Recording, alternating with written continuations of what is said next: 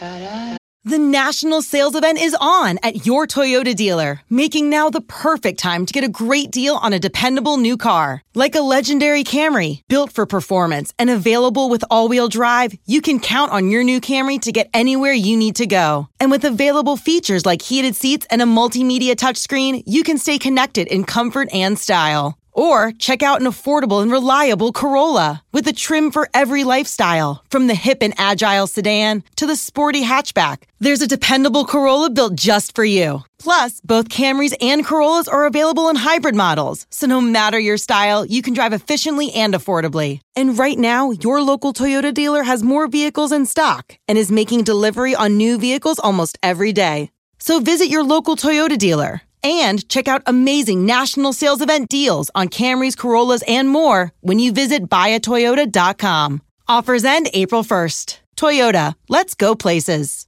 You must remember, a kiss is just a kiss, a sigh for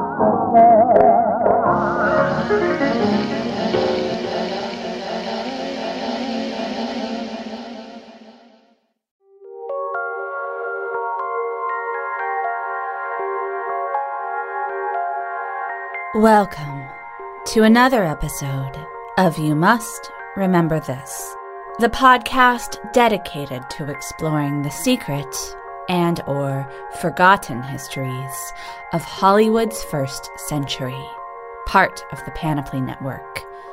I'm your host, Karina Longworth, and this is another installment in our ongoing series, Dead Blondes. Where are you going? To Hollywood. Hollywood? Did you come here for excitement? I'm better than a human woman. Would you rather I be a brunette?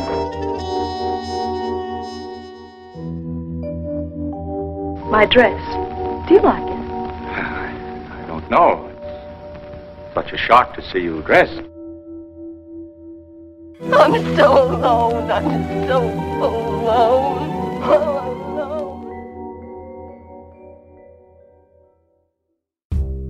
Last week, we concluded a series of episodes on Marilyn Monroe, the female star who, more than any other, defined the decade of the 1950s. Jayne Mansfield was one of a series of stars signed by various studios in an effort to compete with the money-minting and ultimately culture-changing supernova that was Marilyn Monroe. These so-called Marilyn copycats had varying success on their own merits. Kim Novak became a legend. Mamie Van Doren and Jayne Mansfield became part of a punchline in Pulp Fiction. Don't you just love it when you come back from the bathroom to find your food waiting for you? We're lucky we got anything at all. I don't think Buddy Holly's much of a waiter. Maybe we should have sat in Marilyn Monroe section. Would you like some coffee? Which one? There's two Monroes. No, there's not. That is Marilyn Monroe. That is Mamie Van Doren. And I don't see Jayne Mansfield. She must have a night off or something. Pretty smart. Yeah, I got my moments. But Mansfield's experience was unique because from the beginning of her stardom, she wasn't so much a substitute for Marilyn Monroe as a parody of her. Mansfield was college educated. She spoke multiple languages. She wasn't an innocent who was preyed upon by a vampire industry. She was a natural brunette and naturally extremely curvaceous, and she had shaped herself into a blonde bombshell before heading to Hollywood because she sensed an opportunity. She offered herself up to the industry, believing she was smart enough to play the dumb blonde and still maintain control. And she might have been able to hold on to that control in another era, maybe even just 10 or 15 years later. But Mansfield was both a product of the 1950s and a victim of timing. She was the last in a long line of blondes hired by Fox, a studio that, by the early 1960s, as we discussed in our last episode on Monroe, was in transition and in trouble. To some extent or another, all the studios were, and none of them would be in the business of signing and molding contract stars for much longer. Jayne was one of the last to get in under the wire. And though she wasn't responsible for the collapse of the studio system, her larger-than-life, walking cartoon version of the blonde bombshell may have accelerated the end of that type, at least at that stage of Hollywood's evolution. Join us, won't you, for the story of Jayne Mansfield. Let Tend Dental make your dream smile a reality. We offer a variety of top-rated treatments, including Invisalign aligners. And for a limited time, Tend is offering $750 off orthodontic treatments. Offer valid through January 31st, so don't wait. Visit hellotend.com/sale. That's hellotend.com/sale. And book your free consult today.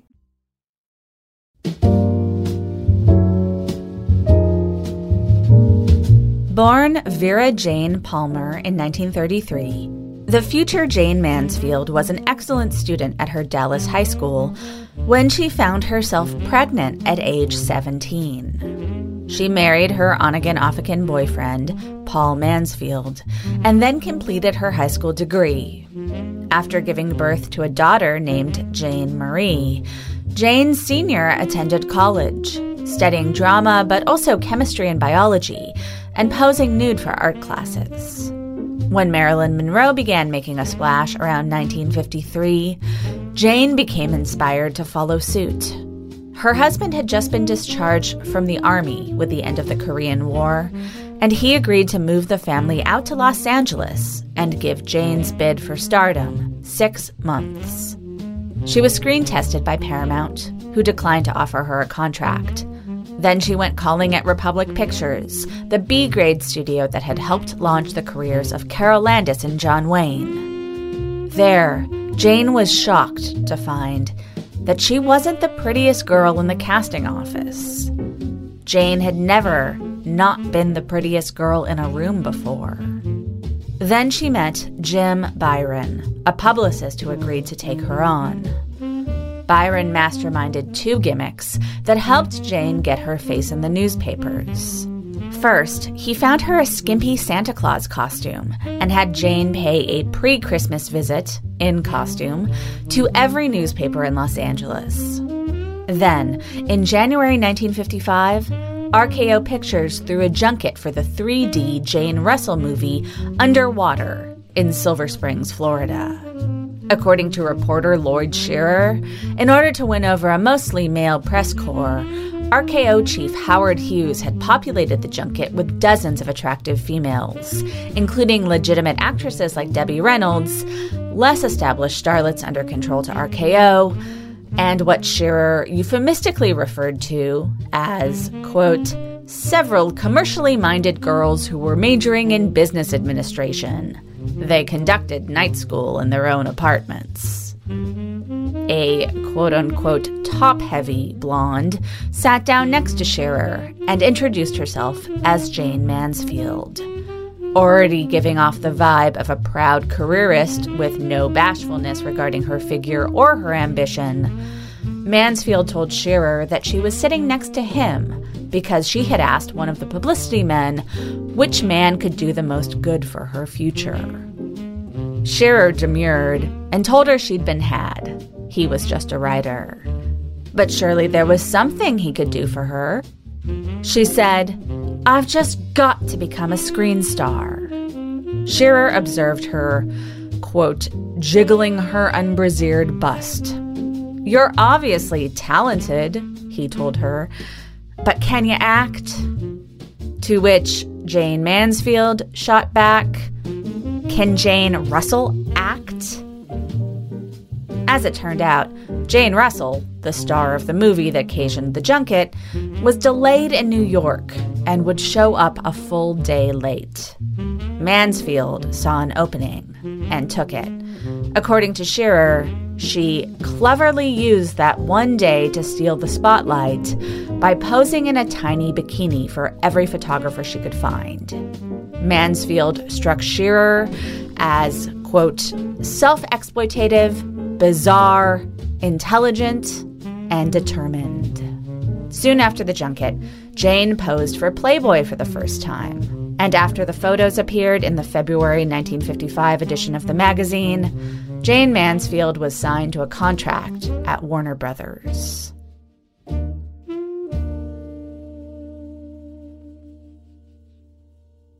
The publicity stunts had worked, in that Jayne had used the attention drawn by her body to land the career opportunity she wanted.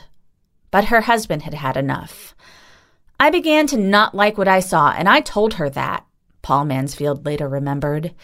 "I just couldn't stand the attention she was receiving from other men. I could see myself as a Mr. Jayne Mansfield, and that really wasn't what I had sought for my life." A few months later, Paul Mansfield would leave his wife and young child. "Hollywood broke up our marriage," Jayne would later say, adding that the specific culprit was, quote, "my desire for stardom. I was a real bitch after we came to Hollywood." Warner Brothers never did much with Jayne Mansfield, which in retrospect wasn't much of a surprise.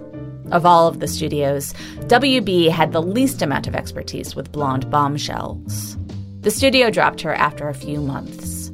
Finally, she was offered a part on Broadway in a new show written by George Axelrod, the playwright behind the recent play-turned-smash Marilyn Monroe film, The 7-Year Itch. Will Success Spoil Rock Hunter was a modern Hollywood satire dealing with an actress named Rita Marlowe, who was transparently modeled on Monroe. When the show opened in October 1955, Jayne became an instant Broadway star. She ensured her ubiquity in Manhattan by offering shop owners an autographed 5x3 blow-up print of her body, with an exclusive pose for each store. About halfway through the smash hit play's year-long run, Jayne spent an off night at another show. In 1956, 63-year-old Mae West, the groundbreaking writer and comic actress behind 1930s hit movies like I'm No Angel and She Done Him Wrong, hadn't starred in a film in 13 years. But she'd continued pushing boundaries on the stage.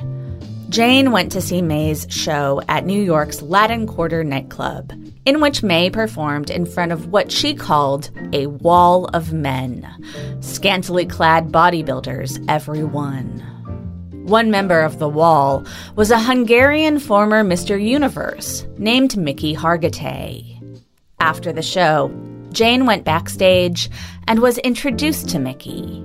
He was as exaggerated a character of masculinity as Jayne was of femininity. They fell in something like love at first sight. Will Success Spoil Rock Hunter caused 20th Century Fox to take an interest in Jayne.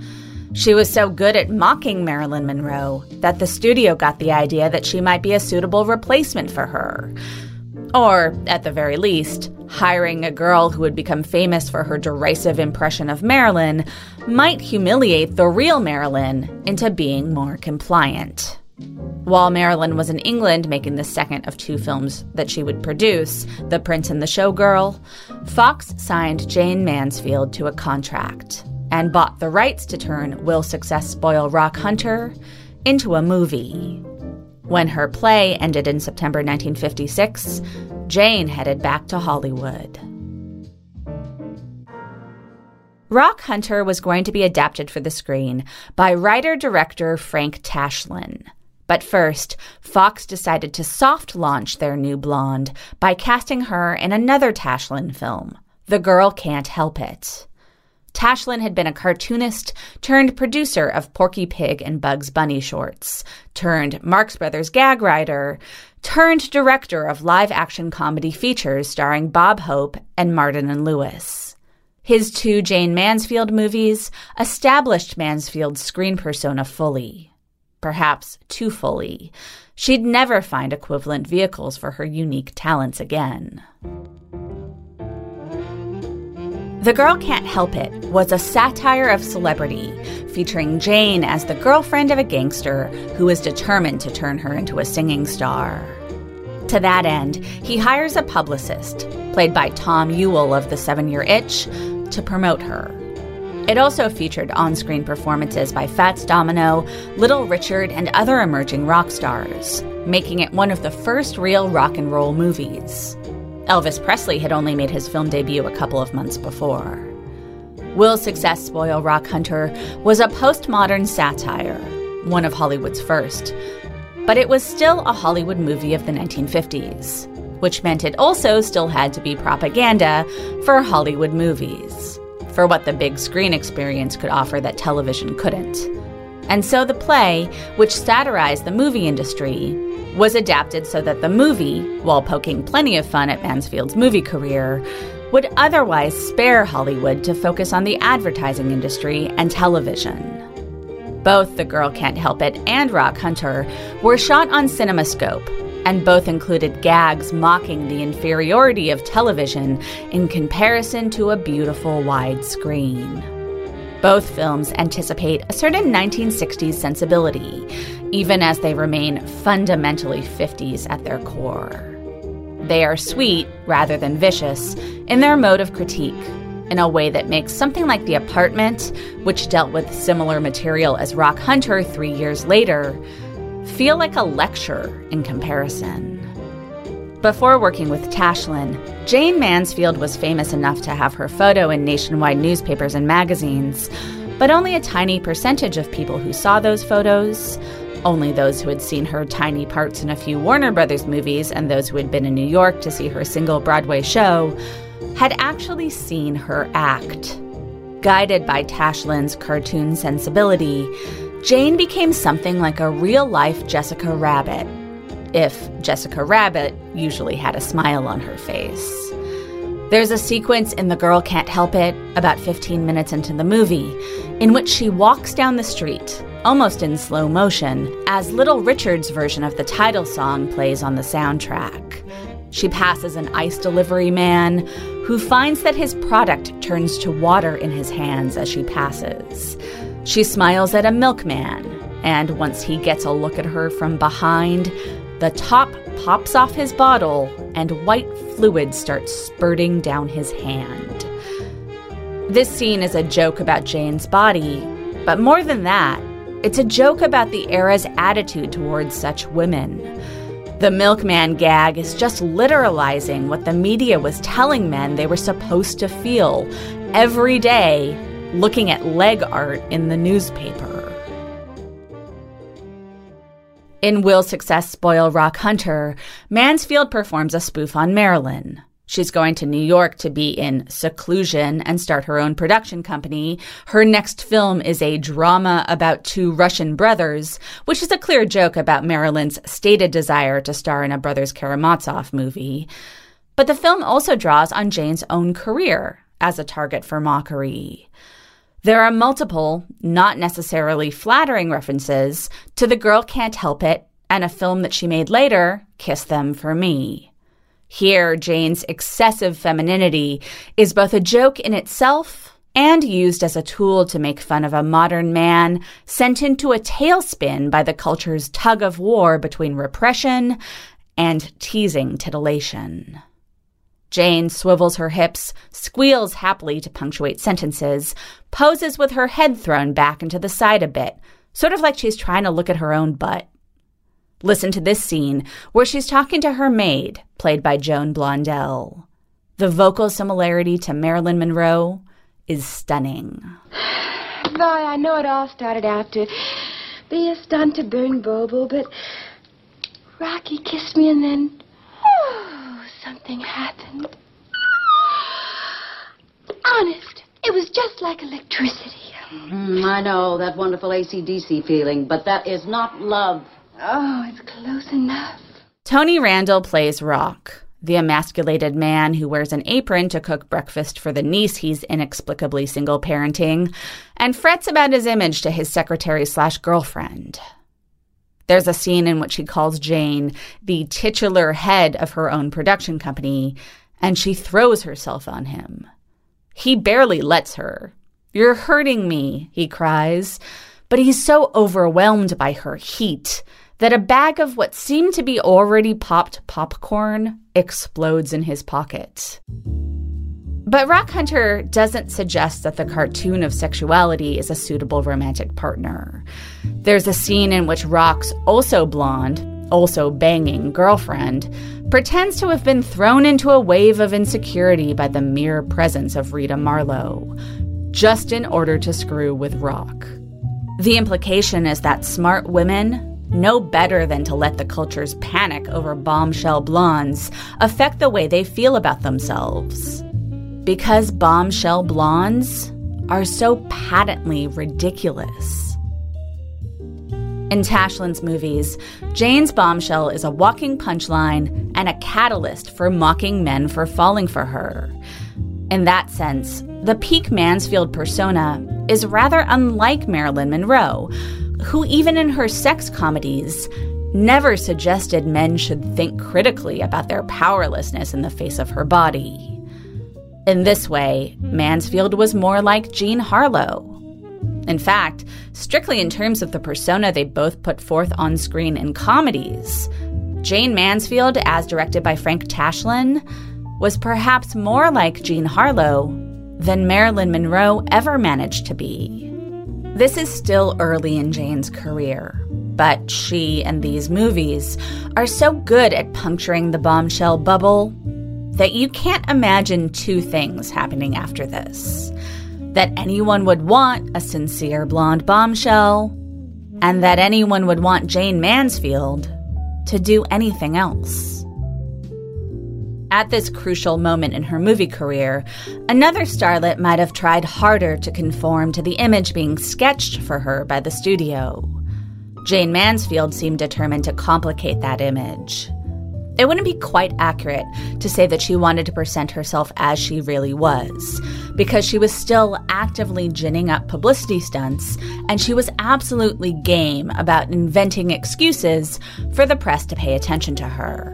She loved being a star and loved playing the part in her off time so much that at one point she threw shade at an unnamed actress, possibly Marilyn Monroe, for buying into, quote, this new fad of blue jeans and sweaters. I wouldn't allow myself to be seen on the streets with my hair up and no makeup, as one blonde actress did in Beverly Hills. Most shockingly, in some interviews, she hinted at an awareness of sexuality as a construction. She'd claim she was totally unaware of her sex appeal, and then, in virtually the next breath, say things like, men want women to be pink, helpless, and do lots of breathing. At the same time, Jayne refused to play just a dumb blonde or just a wanton sex pot.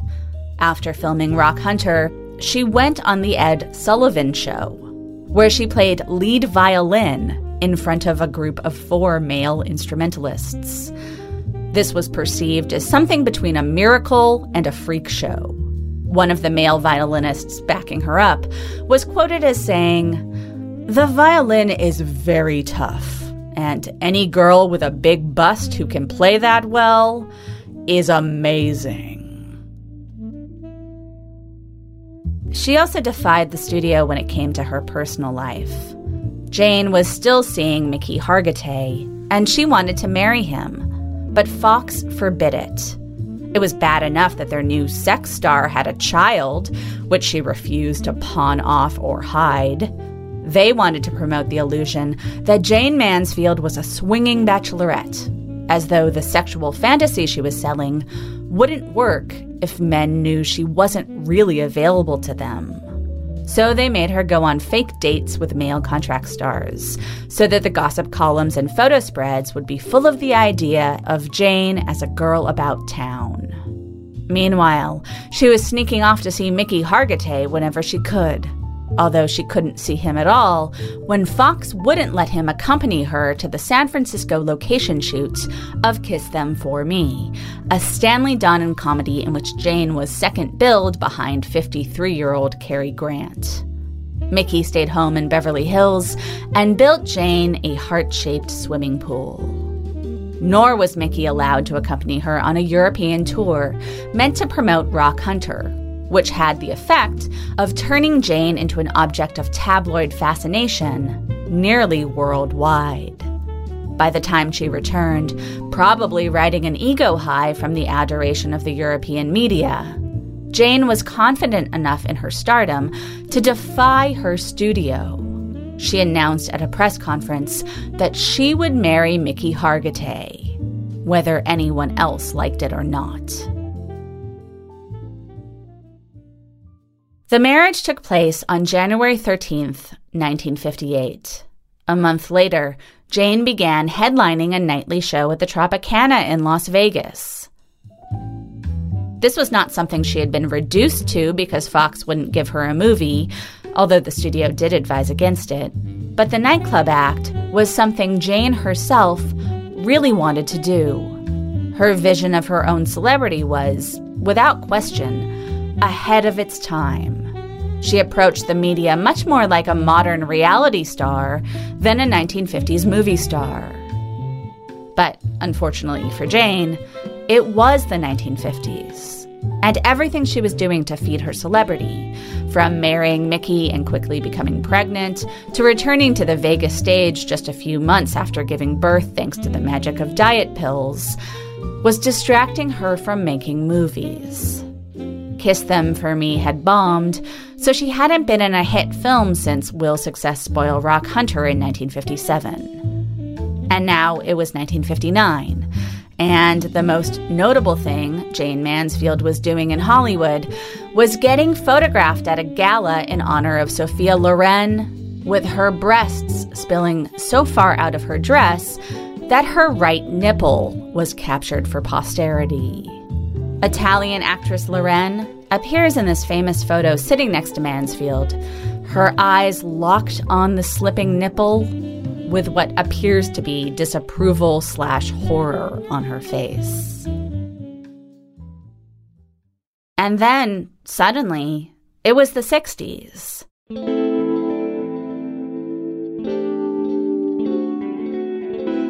Jayne had appeared in a Raoul Walsh Western and had filmed 2 movies in Italy, including a ludicrous Hercules movie in which she starred opposite her muscle man husband. But she was still waiting for another Hollywood hit. In the summer of 1962, Jayne was dropped by Fox. She figured she'd land on her feet, but soon thereafter, Marilyn Monroe died. Just over a year later, JFK was assassinated, and right after that, the Beatles happened. Jayne should have been better equipped to deal with the coming youthquake than a lot of 1950s contract stars. After all, The Girl Can't Help It had been one of the first rock and roll movies, and it had had an impact on John Lennon and Paul McCartney, who started playing music together shortly after the movie came to Liverpool. But that was way back in 1957, and Jayne hadn't done much movie-wise of note since. Her whole persona had been a response to a cultural moment that had ended. When the Beatles came to Los Angeles for the first time in 1964, Paul told reporters at a press conference that he wanted to meet Mansfield, which may have been a joke. Much of what came out of the Beatles' mouths wasn't to be taken literally. But this message got to Jayne, and a meeting did happen. Chris Hutchins, a journalist who was following the Beatles around, claimed that Jayne showed up at the house the band was renting unannounced, and that while John Lennon initially had thoughts of seducing her, he was turned off when Jayne tugged on his mop of hair and asked, "Is this real?" John pointed to Jayne's chest and asked the same question.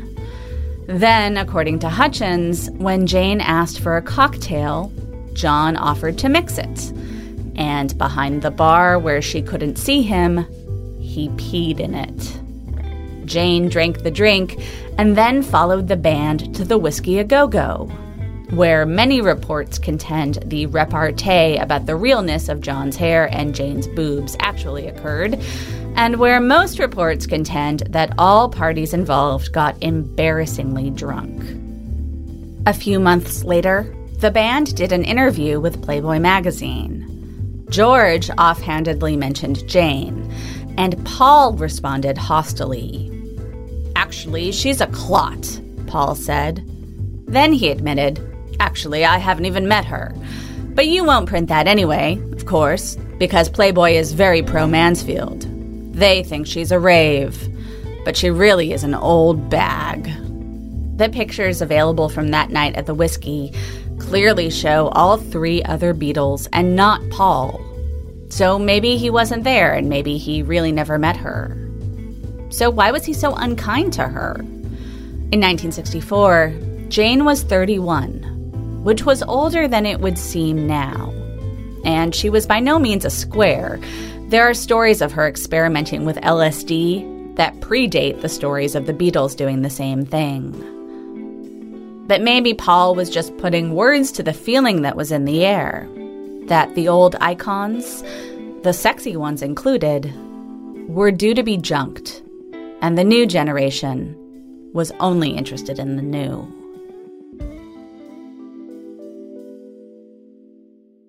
Knowing how to speak and understand a new language can be an invaluable tool when traveling, meeting new friends, or just even to master a new skill. But it's not always simple when you're bogged down by textbooks and structured classes. That's why so many people trust Rosetta Stone. Rosetta Stone is the most trusted language learning program, available on desktop or as an app. It truly immerses you in the language you want to learn, like Spanish, French, Italian, Chinese, and more. You won't just be studying English translations. The Rosetta Stone intuitive process helps you pick up a language naturally, first with words, then phrases, then sentences. Don't put off learning that language. There's no better time than right now to get started. For a very limited time, listeners can get Rosetta Stone's lifetime membership for 50% off. Visit rosettastone.com/rs10. That's 50% off unlimited access to 25 language courses for the rest of your life. Redeem your 50% off at rosettastone.com/rs10 today.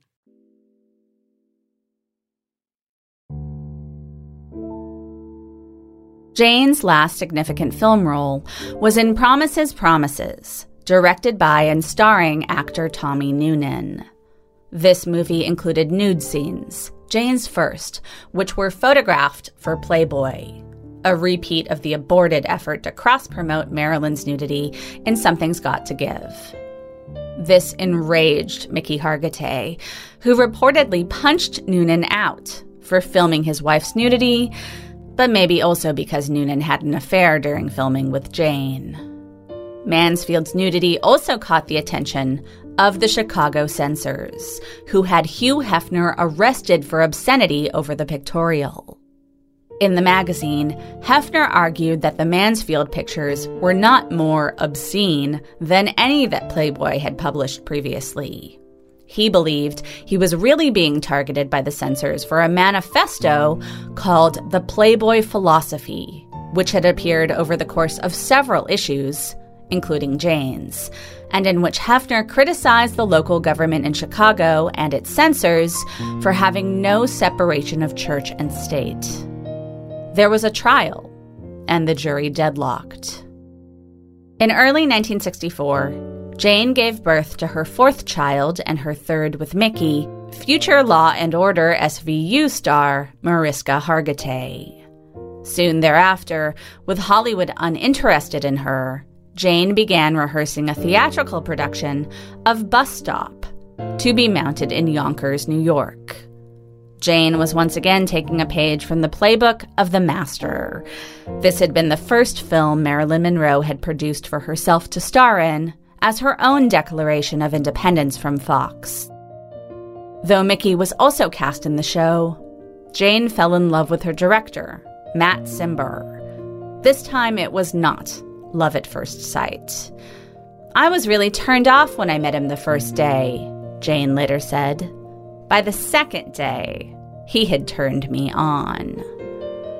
Cimber would later make a name for himself as a pornographer, shepherding into release 70s films with titles like The Sensuous Woman and Black African Sexual Power, as well as a sexploitation horror film called Delirium, starring Mickey Hargitay, and a number of blaxploitation movies today considered to be classics.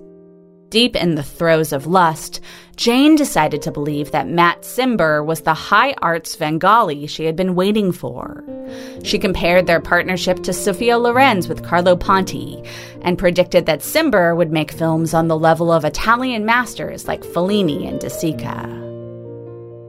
Instead, together they mounted another production to put Jayne through the paces of the now-deceased blonde megastar. This time it was Gentlemen Prefer Blondes. Jayne left Mickey and married Cimber, with whom she had a fifth child. Jayne and Cimber produced a few successful nightclub shows together, but their relationship was volatile. Forced to co-parent Jayne's kids together, he and Mickey got into a number of physical fights, with Cimber breaking his own arm once when his punch connected with Hargitay's hard bod. By 1966, Matt Cimber was gone. Jayne then became involved with her divorce lawyer, Sam Brody. Jayne had begun drinking more heavily during her last marriage, and she often showed up to work or in public with bruises, which she blamed on her husband. But others close to her believe she may have been beating herself up to get attention. But when she hooked up with Sam Brody, there was no question. He really beat her. Both of them were prone to drinking too much, and he was highly controlling. He claimed that his violence was part of Jayne's attraction to him, saying, "I beat her up. She didn't mind. She loves it. I'm so sick of beating her, but she drives me into rages. And then I don't know what I'm doing. I don't even know myself anymore. Jayne is the most masochistic person I've ever known." Jayne was changing as the times changed, although, as the Beatles incident perhaps shows, she was moving in the opposite direction of the times. In the 1950s, she had invented herself as the more brazen, patently ridiculous second coming of Marilyn Monroe. She had lustfully sought out Mickey Hargitay to be her partner in the crime of spoofing the nation's simultaneous prurient fascination with and moralistic shaming of the human body. When her very 1950s act stopped selling in the 1960s, Jayne started ceding control of her career and her life to men like Matt Cimber and Sam Brody. She transformed from the dominant, confident young woman that Lloyd Shearer had met at the Underworld junket, the woman telling a man what she was going to be, into a woman who needed a man to tell her what she could be. Things started to get weird, maybe not least because Jayne and Sam were apparently dropping acid pretty frequently. In October 1966, Jayne cheerfully participated in a publicity stunt in which she was named High Priestess of San Francisco's Church of Satan by its leader, Anton LaVey. Brody, who was an Orthodox Jew who was trying to get Jayne to convert to his tradition, was a jerk to LaVey, and the High Priest of Satanism told Jayne to stay away from Sam. He had put a spell on her boyfriend that would ensure he was dead within a year. A month later, Jayne, Sam, and the kids were at a publicity stunt at a zoo when a lion cub attacked 6-year-old Zoltan Hargitay. Zoltan suffered terrible injuries. His spleen had to be removed, but he survived. Jayne's relationship with Sam started to negatively impact her work. Jayne lost a club tour gig when the promoter accused her of breach of contract for showing up to work with too many bruises. According to the promoter's breach of contract suit, quote, "Disfiguring black and blue marks from her knees up make it impossible to wear miniskirts called for in performances." This episode is brought to you by Paramount Plus. Get in, loser! Mean Girls is now streaming on Paramount Plus. Join Katie Heron as she meets the plastics in Tina Fey's new twist on the modern classic. Get ready for more of the rumors, backstabbing, and jokes you loved from the original movie with some fetch surprises. Rated PG-13. Wear pink and head to ParamountPlus.com to try it free.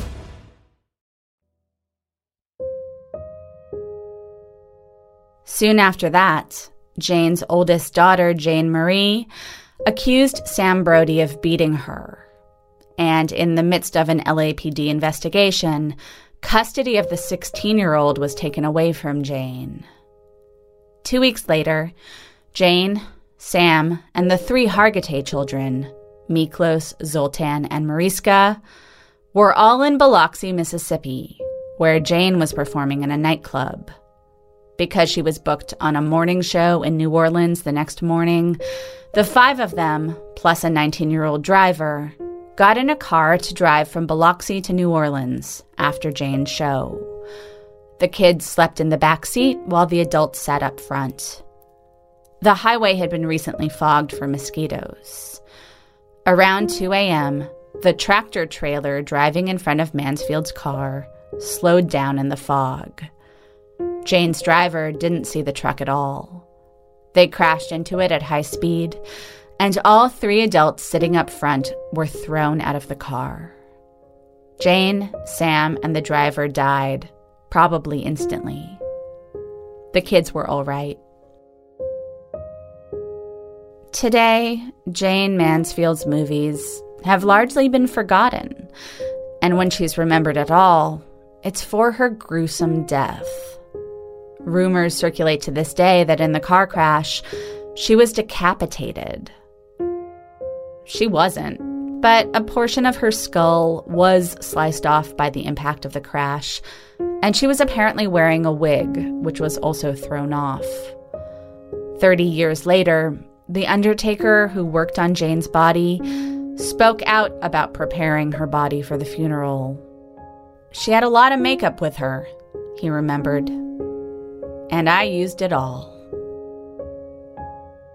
Next week, we're going to revisit a blonde we've talked about in the past with new details to better understand how the most promising star of 1950 ended up dead at the age of 39. Join us then, won't you?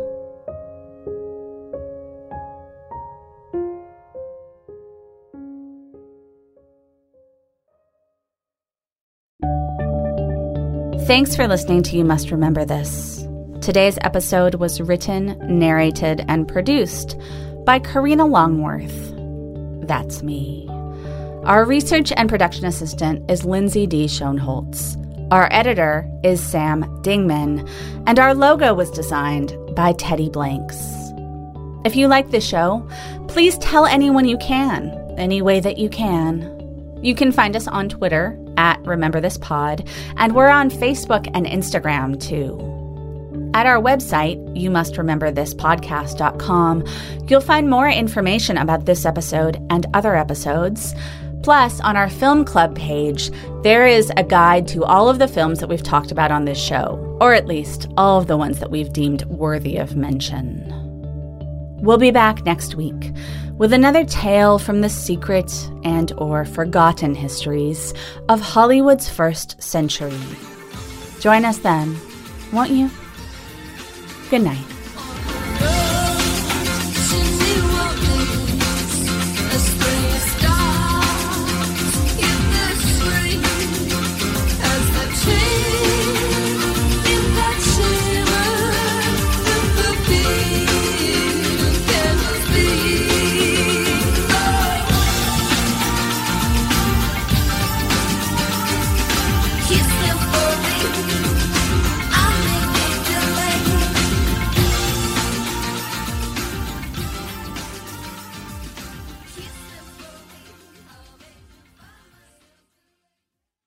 You know that science solves crimes. Forensic science is exciting, challenging, and most of all, rewarding work. But there's a shortage of qualified individuals in this field. Hi, I'm Terry with Loyola University Maryland's Forensic Science Department. Loyola is one of the only colleges in the country offering advanced degrees in forensic pattern analysis and biological forensics. Our courses, taught by forensic experts, feature hands-on training and small class sizes. They are based on real crime scene and forensic examiner training programs to ensure you are ready to make a difference. Our programs are open to students from a variety of academic backgrounds because we believe everyone can contribute to solving crimes. So what are you waiting for? Discover the excitement of forensic science at Loyola University, Maryland. Visit loyola.edu/forensic for more information. That's loyola.edu/forensic, because you are ready to make a difference. Join one of Loyola University, Maryland's forensic science programs today.